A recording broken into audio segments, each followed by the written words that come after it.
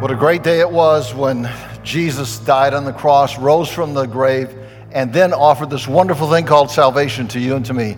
I hope that you know Jesus as your Savior and that you are ready for heaven, because I think it's just around the corner. You know, we live in unprecedented days that are very, very difficult, and I hope you're praying, seeking God's face, and using this as an opportunity to share the gospel of Jesus Christ. Some of you are wondering, who is this guy standing up here? Well, I'm John Blodgett. I used to be the pastor here for a number of years, and I would listen to Pastor Phil a little bit today, and we talked some on the phone yesterday, and every once in a while I remind him, I'm probably the only guy who can really understand what you're going through, and I want you to know these are very difficult days to pastor a church. I have a son-in-law who's a pastor, another couple of kids who are pastor staff, and man, it's just tough. You don't know what to say because every time you say something, you get criticized. Every time you do something, it's like, did you do the right thing? You second guess yourself. And I hope that as a congregation, you're praying for Phil, you're praying for our pastors, that they'd have wisdom to know what to do, how to respond, and how to go forward. Yesterday when we were talking on the phone, I just said to Phil, I said, I'm so glad you're in and I'm out. Because he's making decisions that I never had to face. I never had a COVID-19. I never had to figure out how to shut church down, how to start church up, and what to do. And so would you just be praying for him that he'd have extreme wisdom to know what to do? Now, I love to tease Phil because he worked for me for so many years, and so I'm going to just share this. A couple of weeks ago, he said he's so excited to enter this part of the study of Joseph because Joseph's seeing so many good things happen to him, and I'm sitting at home going, yeah, right, Phil. Thanks for the topic you gave me. A couple of months ago, he sent out a list of preaching assignments, and he gave me this Sunday, June 7th. And I looked at the title and said, are you kidding me? The Groanings of a Sad Dad. And I thought, how uplifting is that? I mean, I'm going to talk about groaning all week. And then I looked at the text and said, there's nothing in here but a bunch of sad news. And all the times I preached through Joseph, I've never preached in this section. I've just done chapter 42 together and chapter 43 together, but never broken them up. And so I said to Phil yesterday, I said, I'm just going to pick on you a little bit because, wow, what you gave me to talk about is so heavy. But then we talked about it and said it's a text we need exactly today for this day and age in which we're living and the difficulties we're facing in the United States of America.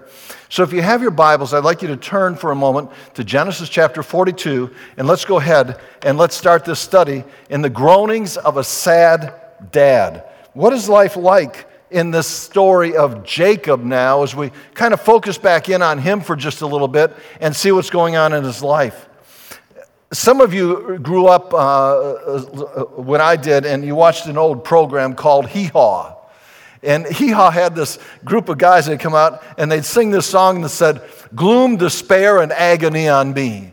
And that's exactly what this text is about. You see, Jacob, it seems like there's no way out for him out of a very bad situation. He's living in the midst of famine, and the only solution for him right now to feed his large family is to go to Egypt to buy food where they have plenty of food. Because Joseph had been storing it up. There's food there. Go get some. For Joseph's brothers, man, they had a really bad time in Egypt. Joseph is just pinning them down and making them squirm for all that they had done to him. And so they have this bad time. Now they need to go home and they need to tell Dad that Simeon is left behind in Egypt. And by the way, Dad, we can't go back to Egypt to get more food unless we take Benjamin with us. So what lessons can we learn from a passage of Scripture that at first glance is all bad news? Well, let's jump in and learn two very important things at the beginning, and it's this. Difficult circumstances often produce sadness and groaning. Difficult circumstances, much like we see in America today. Whether it be all the division in our country over different views of what's going on, whether it be the COVID situation still among us, we are having some bad times, and there's a lot of sadness and a lot of groaning. What does the Bible say we should do about it? How do we deal with it? Well, let's look at difficult circumstance number one in Jacob's life. Here it is in verse 29, Genesis 42. When they came to Jacob, their father, in the land of Canaan, they told him all that had happened to them, saying, the man, the Lord of the land, spoke roughly to us and took us to be spies in the land. But we said to him, we're honest men. We've never been spies. Difficult circumstance number one, we'll get to in just a minute, is this. Simeon was left in Egypt. These guys had dreaded this day, all the trip home. You see, they've been thinking, how in the world do we tell Dad that Simeon is left behind there in Egypt? It's the first time they began to be honest with their father. Look again with me at the text. They said, we're honest men. We said to him, honest men, we've never been spies, 12 brothers, sons of one father. One is no more in the land of Canaan, and our father's alone in the land of Canaan. Then the man, the Lord of the land, said to us, by this shall know that you are honest men. Leave one of your brothers with me, take grain for your famine of your households, and go your way. Leave Simeon behind. Can you imagine what went through these guys' brains for a moment? Joseph, we sold him. Now Simeon, we leave behind. What are we going to do? We got to tell Dad the truth. For the first time, they're honest with him. See, for 20 years, they'd concealed a secret from their dad. Their dad thought that Joseph had been killed by a wild beast, and they let him believe that lie. Now we got to tell him the truth, about Simeon at least. If we don't tell him the truth, there's no return to Egypt to get Simeon as well as more food. I want you to know something, friends, that you and I have to understand. The only way to overcome lying is by telling the truth. You see, when you lie, it spins more lies and more lies and more lies. The only way to stop it is to begin telling the truth. And it's painful to tell the truth at times, but it results in clearing the conscience and restoring trust in those we have deceived. So if you're caught in a pattern of lies, I want you to pray and ask God to help you be a person of truth and begin telling the truth and reversing the things so you clear your name and you're no longer viewed as a person of deceit. You see, truth is really what pleases God. In Psalm 51, verse 6, it says, behold, you delight truth in the inward being. God wants us to be truthful in the inside. Why? Because Jesus said, I am the way, the truth, and the life. And when we're truthful, it's a reflection of who Jesus is in our personal lives. One of the things I chuckled at a little bit this week when I was reading it again is they say to Joseph, we're honest men. Do you ever wonder what Joseph must have thought about that time? Yeah, right. You guys dealt honestly with me. You sold me here. I know you're not really honest people. So he said, I want to put you to a test now to see if you've changed any. Prove to me that you are not spies by leaving one of you behind with me and you go home. At this point, we ask ourselves, what is God doing to these guys? They ask themselves that same question in verse 28. What is it that God has done to us? What is God doing? Well, to understand what God is doing, let's back up for a minute. Let's notice how they are living. As I said before, they let Jacob believe that Joseph had been killed by a wild beast. Here's some interesting things. Reuben had a sexual relationship with his father's concubine. Judah had a sexual relationship with his daughter-in-law. These guys were messed up. What is God doing? God is exposing their sinfulness and making them come face to face with themselves. God specializes in doing this. He begins to get us alone, begins to kind of squeeze us a little bit and say, take a look in the mirror. See who you are and see what you have been doing. Why is God doing this? Why didn't he just let them go on their own pathway? Well, because God had something he wanted to do in their personal lives. God had to deal with their sin before he could execute his plan. And what was his plan? First of all, to save Israel. I mean, they're going to all die here in Canaan if they don't do something. And God has this unique plan where he's going to take Jacob and his family down into Egypt, by the way, to fulfill Scripture, but he's going to put them there to preserve the nation of Israel. Second thing he's going to do in preserving Israel is he's going to preserve the line through which Jesus is going to come. That's through the person of Judah. And as they go down to Egypt, Judah is saved, and therefore they're able to have the fulfillment of God. And here's something interesting. You know, once in a while you study Scripture and you have one of those aha moments. I did this when I was studying this. I read something and went, whoa, why have I never put this together before in my life and all the studying I've done? These men, at this point in their life, God is working in their lives to get them ready to be the 12 patriarchs, the 12 heads of the tribes of the nation of Israel, upon which everything is hinged in Scripture. These men who sold their brother, these men who had sexual relationships that they shouldn't have had, these men who were deceivers and connivers, God is saying, I'm going to work in your life and I'm going to change you to make you the type of people that I can trust to lead my nation, through whom the Lord Jesus Christ is going to come someday. God is dealing with their sin so he can accomplish his will. Friend, mark it down. God will deal with our sin every single time so he can accomplish his will. He will not let our sin stand in the way of his will.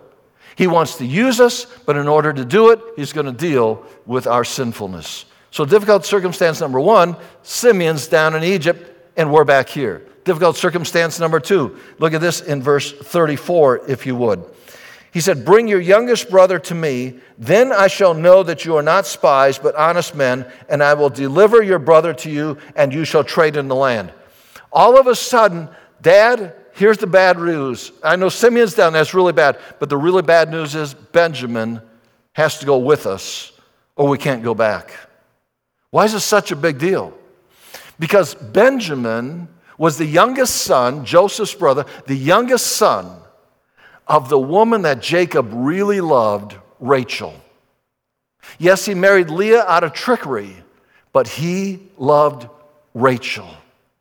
Supposing Joseph to be dead, Benjamin is all he had of the wife that he really loved.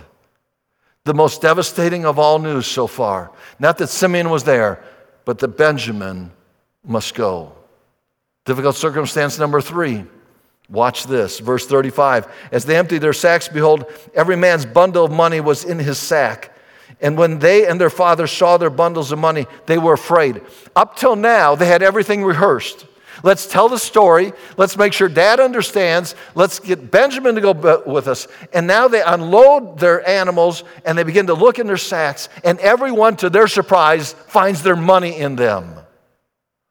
Whoa! Devastation. Why? Because now it really looks like they are thieves as well as spies. And it says in the text that Jacob was terrified. He was alarmed. Why? Because all of a sudden it dawns on him that if Egypt decides to pursue his sons, he could lose every one of his sons as they accuse them of being thieves of stealing the money. So a sense of hopelessness comes over Jacob. He feels helpless, hopeless, as he looks at the situation, he looks at his sons. And in verse 36, it says, Jacob, their father, said to them, you have bereaved me of my children. Joseph is no more, and Simeon is no more, and now you would take Benjamin. All this has come against me. I want you to notice a couple of things here. First of all is this. Jacob lays the blame for his grief squarely on the shoulders of his sons. You see, he senses somehow, and he has for 20 years, that his sons were responsible for what happened to Joseph. He knows they're responsible for Simeon's being left in Egypt, and now he said, you're going to be responsible for me losing Benjamin as well. He said, you have bereaved me of my children. When I look at this text, I learn something from it in regards to grief. Lacking trust in God. Jacob cries out, everything is against me.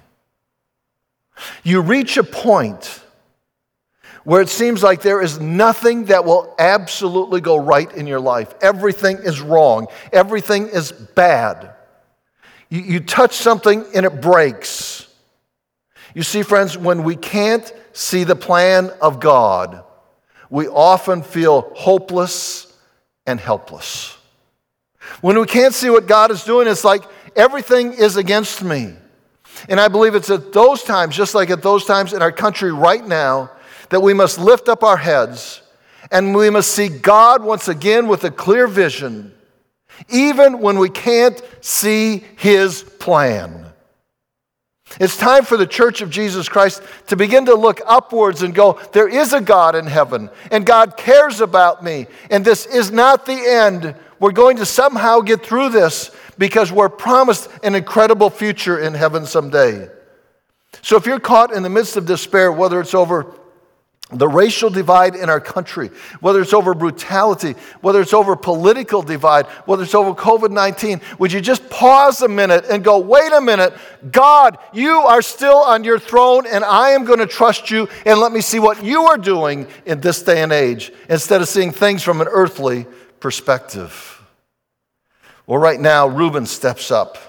And he gives a plan, as his dad says, everything is against me, nothing's going to work out right. Then Reuben said to his father, kill my 2 sons if I do not bring him back to you. Put him in my hands and I will bring him back to you. What? I cannot grasp this. It's a sincere effort on Reuben's behalf to say, Dad, I'm going to bring him back.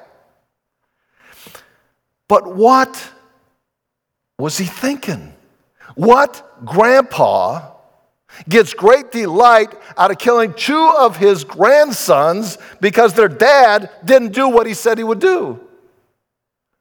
As a grandfather of 13 grandchildren, or 13 grandsons, not alone the granddaughters, just the sons, I'm like, what did you just say? You think I would really kill 2 of my grandkids just because you messed up? Here's the deal. Jacob never even responded to him. It's like, that was just a dumb suggestion, Reuben. Just keep it to yourself. Because he is so consumed with his grief, he just gives a resolute refusal to suffer any more loss. Watch this as it unfolds in verse 38. He said, my son shall not go down with you, for his brother is dead, and he is the only one left. If harm should happen to him on the journey that you are to make, you would bring down my gray hairs with sorrow to Sheol. In other words, I'm not going to let Benjamin go with you. I believe if anything happens to Benjamin, I am going to die. Sheol is the grave. Sometimes, I don't know if you've ever been there, but sometimes in our grief, sometimes in our overwhelming difficulties, we just want to scream, enough is enough. And that's where Jacob is right now. What do I do when I want to scream, enough is enough? I have to learn to be patient in those difficult circumstances. And let God be God, and let God do the things that only God can do in the midst of my difficulties. I need to remember something that Morris said in his commentary. God has not let things get out of control. He has higher purposes related to our eternal future for which He is preparing us through such difficulties. In other words, when I come through the refiner's fire, I'm going to be tried like gold. I'm going to be purified. I'm going to be changed. And God is saying, I want you to go through this hour so that in the end result, you're going to accomplish some incredible things for my name.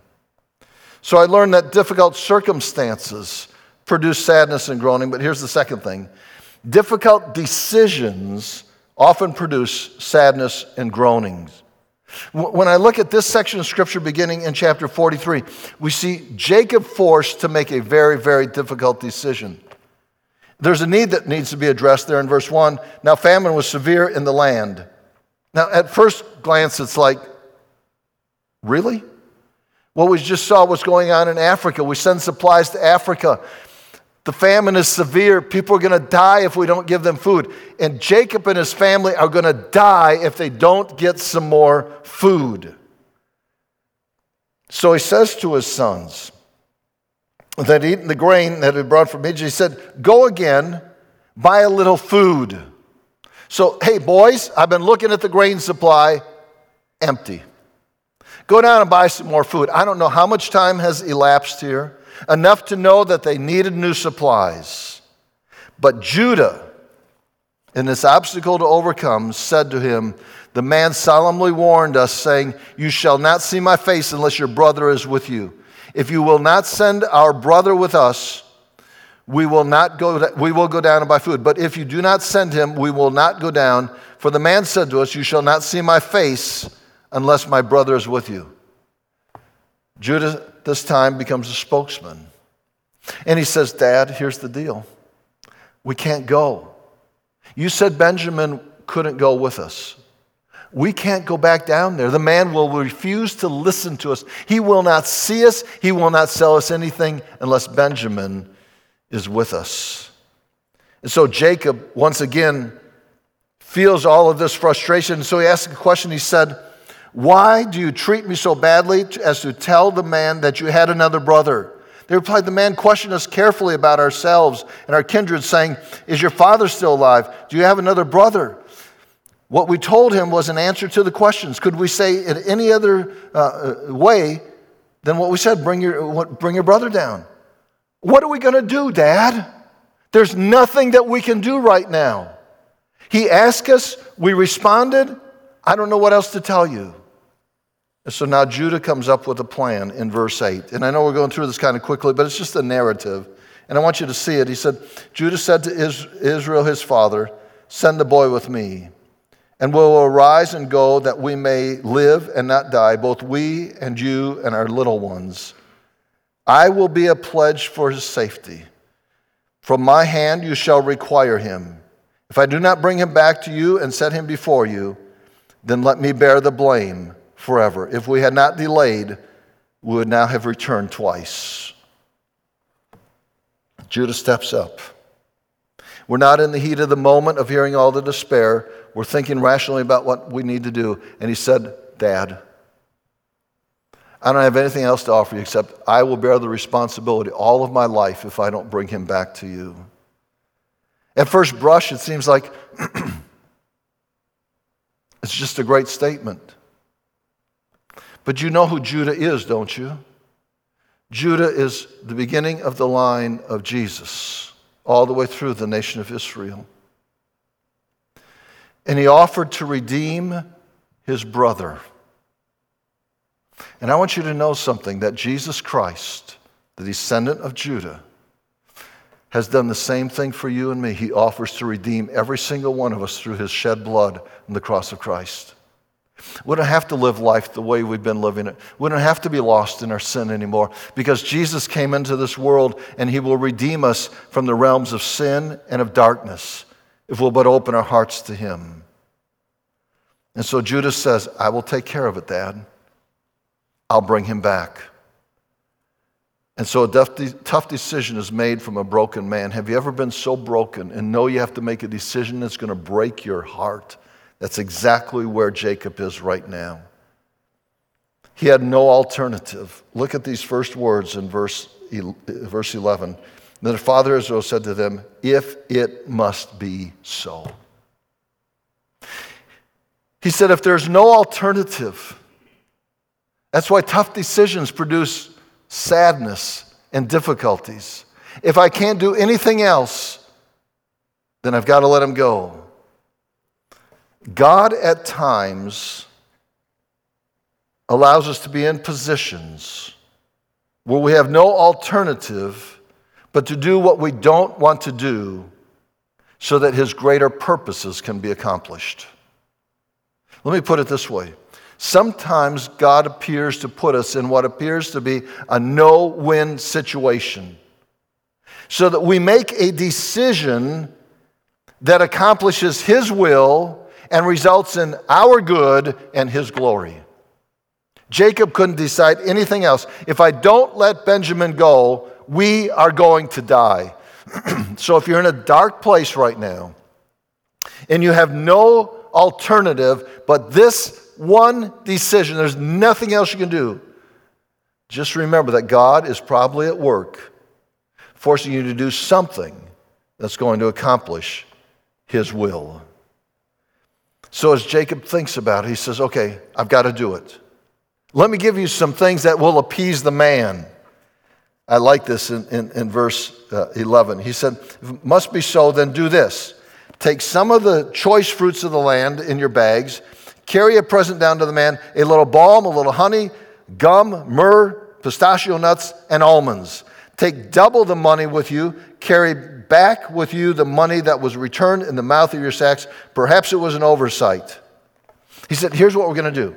We've stored up a little bit of food, some grain, some nuts. Take it with him. Those are gifts. We've had hard times. He'll recognize we're trying to do whatever we can do. But then he makes a unique move. He said, return your money and take more money with you so that he knows that you're not spies or thieves. It was an oversight maybe. Oh, I don't know why he had the money, but don't let him accuse you. Take double the money. What's going on here? You remember that Jacob's name means deceiver, and he had practiced deceit so much. Jacob the deceiver had become an honest man. How did he get there? You see, Jacob had met the pre-incarnate person of Jesus Christ. And after that meeting, he was forever a changed man. Would you listen carefully to this? When you really meet Jesus, your life is forever changed. See, I don't think you can meet Jesus and be the same. The Bible says in 2 Corinthians 5:17, therefore, if anyone is in Christ, he is a new creation. The old has passed away. Behold, the new has come. And Jacob is saying, listen, there would have been a day I would have kept the money and you would have gone down and said, what are you talking about? We don't have any money. It must have been one of your servants stole it. But no, he's saying, no, we're going to do this the right way. And he proves that he had really met Jesus. Matthew Henry said in his commentary, honesty obliges us to make restitution, not only of that which comes to us by our own fault, but of that which comes to us by the mistake of others. As I was reading through this, I thought, have you ever, the days before we use credit cards all the time, have you ever given somebody some money and they gave you back too much change? Have you ever been at a restaurant and you look at your bill and go, they forgot to charge us for this stuff. What do you do? You didn't go, my mistake, and put the money in your pocket and walk away, or woohoo, we caught a break there. Let's just hurry and pay the bill and get out of here before they catch it. Honesty says, let the mistake be made known. Say to the person, hey, whoa, you gave me too much change. Here's what you gave me. When I've done that a couple of times, the cashier's like, whoa, thank you. Why? Because they have to make up what they're short in their till. But they've looked at me and said, I've never had anybody be that honest before with me. A couple of times I've looked and said, you didn't charge me for our soft drinks that we had. And they go, oh, thanks for noticing. A couple of times they've charged me, a couple of times they've not. What does that do for me? It opens up an opportunity for me to share something about Christ and the change he makes in my life. And it can be very simple. Say, you know what? I'm a follower of Christ. Christ wants me to be honest. And I just want to be honest with you and share a word about who Jesus Christ is.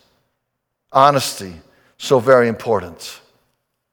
He comes to a difficult decision, and he says in verse 13, he said, take also your brother and arise and go to the man.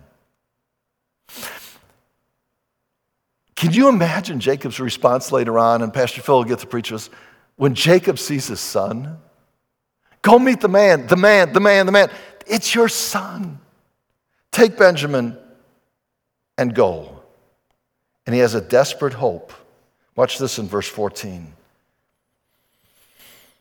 May God Almighty grant you mercy before the man, and may he send back your other brother Benjamin. And as for me, if I am bereaved of my children, I am bereaved. here's his desperate plea.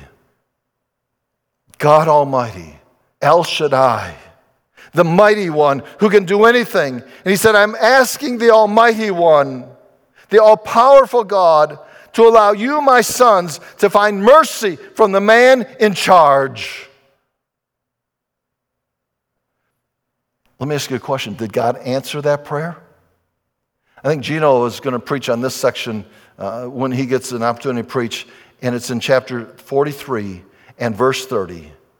There's a word that says, and Joseph, filled with compassion, left the room. The word compassion and the word mercy are the exact same word. And we can see, here's Jacob. God Almighty, have mercy. And here's Jacob, Joseph, mercy overflowing his life, so he has to leave the room. God answered his prayer and begins to turn the whole cycle for Jacob and his family. But he comes to a despondent conclusion in verse 14. And if they die, they die. There's nothing I can do about it. It sounds like, are you kidding me? Why would you say that? It's out of his control. It sounds like despair again, but it's not really despair. It's a little bit of hope. I'm trusting God to deliver you, that you could have compassion. And now I'm going to sit back and I trust God. And if they die, they die. What is he saying? He's saying, God, I am remembering something about you. I am remembering that you promised something to my descendants, and I'm going to count on you to keep your word. Genesis 35, verse 11 says, and God said to him, to Jacob, I am God Almighty, be fruitful and multiply. A nation, watch this, a nation and company of nations shall come from you, and kings shall come from your own body. They couldn't all die. Why? Because there were going to be mighty nations rise up. Kings are going to come out of his own body. The right things were going to happen. And Jacob had now come to the point of his life where he says, you know what? Go. God has a plan, and I will trust the plan. And in verse 15, the journey begins. So the men took the present. They took double the money with them and Benjamin. They rose and went down to Egypt and stood before Joseph. We could just end it right there. But that doesn't give us much hope because, well, we picked up a couple of gems throughout it. We basically told the story. So in just a brief moment, I want to put it all together for our lives with this. What do we do when everything in our lives is filled with doom, gloom, despair, and agony? My world is falling apart. How do I make it through? All of the difficulties in our nation right now, how am I going to go through this? College students saying, what's college going to look like in the fall for me? Students in school, am I going to go back to school? What's that going to look like? Am I going to get out of the bind I've been put in? Adults are saying, with not being in work, all the things that are happening, it's so difficult. What on earth do I do right now? Let me give you some points. Here's number one. Go to Jesus. Do you ever wonder why Jesus is always our last resort? He says in 1 Peter 5:7, casting all your anxieties on him because he cares for you. When you're burdened, when life seems depressive, what do? God, here it is. I can't bear it anymore. You promised you would take it. I give it to you. Second thing, remember God has a bigger plan for your life than where you are right now. He's got a bigger plan for you. His plan is not to leave you in this despair. He wants to help you. Jeremiah 29:11, God says to the nation of Israel, and I think we can apply it to us, for I know the plans I have for you, declares the Lord, plans for your welfare and not for evil, to give you a future and a hope. Hey, if you're a little bit down, God's got bigger things for you right now. Just trust him. Here's the third thing you need to do. Remember that the best is yet to come. Romans 8:18, Paul says, for I consider that the sufferings of this present time are not worth comparing with the glory that is to be revealed in us. Hey, friend, heaven is just around the corner. Be patient. All of this stuff will be but a dim memory, and we will enjoy heaven forever if we know Jesus Christ. And if you don't know Christ, I hope today you will come to know him. Here's a fourth thing you do. Remind yourself of God's promises. Romans chapter 4, verse 21. Abraham's reflecting on some things when he had to offer his son Isaac. And here's what he said. Abraham was fully convinced that God was able to do what he had promised. What do? You get with the promises of God, which promise you all sorts of things, like a future, promise you the presence of Christ, promise you blessing upon blessing. And what do? You sit there and say, I believe that God can do everything he has promised to do for me. And you begin to claim the promises as yourself and live within the realms of what God has said about you and what God wants to do for you. And then, one of the things we like to do is have pity parties. Did you ever notice that? My life is falling apart. It's really bad. It's really bad. It's really bad. Here's what I want you to do, the last thing. Saturate yourself in God's love for you. Ephesians 3:17 says, so that Christ may dwell in your hearts through faith, that you being rooted and grounded in love may have strength to comprehend with all the saints what is the breadth and length and height and depth, and to know the love of Christ that surpasses knowledge, that you may be filled with all the fullness of God. It's summertime here. It's been warm. Here's what I like to picture. I like to picture God's love like an ocean. But for this, we'll put it to an Olympic-sized pool. And what is he saying to us? Go ahead and stand on the edge. And look at this. See how big it is. And jump in. And go all the way down to the bottom. And let God's love surround you on every side so that the height, the depth, the breadth, the length of it all just immerses over you, and you can understand how much you are loved by God. Is life tough? A lot of times. Are there things we can't explain? More than we would like to acknowledge. Are we frustrated and confused? Quite often. What do? Remind yourself that you are loved incredibly by a God who can do the impossible, and that he does not want to leave you where you are, but he has a plan and a purpose for your life. And as I take my burdens to him, realize he will carry them. He will give me strength for the journey, and I will be able to make it through this, not somehow, but successfully, joyfully, and triumphantly. My faith will be strengthened, and I will be a better individual for what I just went through. And that someday, I get to end my life's journey and open my eyes and see my Savior, Jesus Christ. That's what we have to look forward to in the midst of gloom, despair, and agony all around us. Father, may you fill our hearts with hope, with joy, with strength, with courage. May you help us in difficult hours to realize that Jesus is still on the throne. Nothing has changed with him. And that some sweet day we get to spend eternity with him. Thank you that even tough passages of Scripture like this can teach us valuable lessons for our day and age, that we can leave strengthened, encouraged, and ministered to with hope in Jesus Christ. I pray in his name. Amen. Thank you, Pastor. I'm so appreciative of you bringing the word to us. Got two family items to leave you with today. First, would you just be in prayer for the McLemore family? Our brother Don McLemore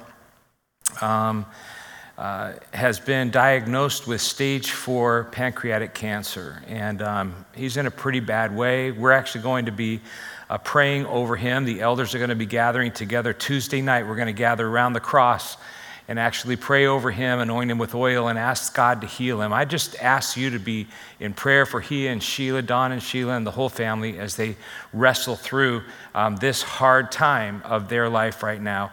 I know you'll be faithful in that. Reach out and encourage them, and we're going to ask God to strengthen them and to bring healing to Don's body. The other thing is next week, keep your ears open. Next week begins our big countdown to reopening. It'll be 4 weeks to our reopening on July the 5th. And next week, we're going to lay out the plan for how that's going to look on that day. So keep your ears and eyes open to receive all that information. Hey, until we meet next time, if we don't meet in heaven between now and next Sunday, we'll see you right back here next Sunday morning. We love you. Walk in the love of the Lord Jesus Christ and share that with somebody else today. God bless you. Thank you so much for joining us for this morning's online service. Our hope is that it ministered to your heart deeply, and we pray that it inspires you to love God, love people, and influence our world with the gospel of Christ. If you made a spiritual decision today, or you'd like prayer in your life, we'd invite you to fill out an online connection card by clicking on the link. If you haven't downloaded our church app yet, now's a great time. It has tons of resources and opportunities that you can take advantage of. Finally, you can check out our website, fbcelkhart.org, to stay connected with us. We hope you have a great week, everybody, and we'll see you right back here next week, same time.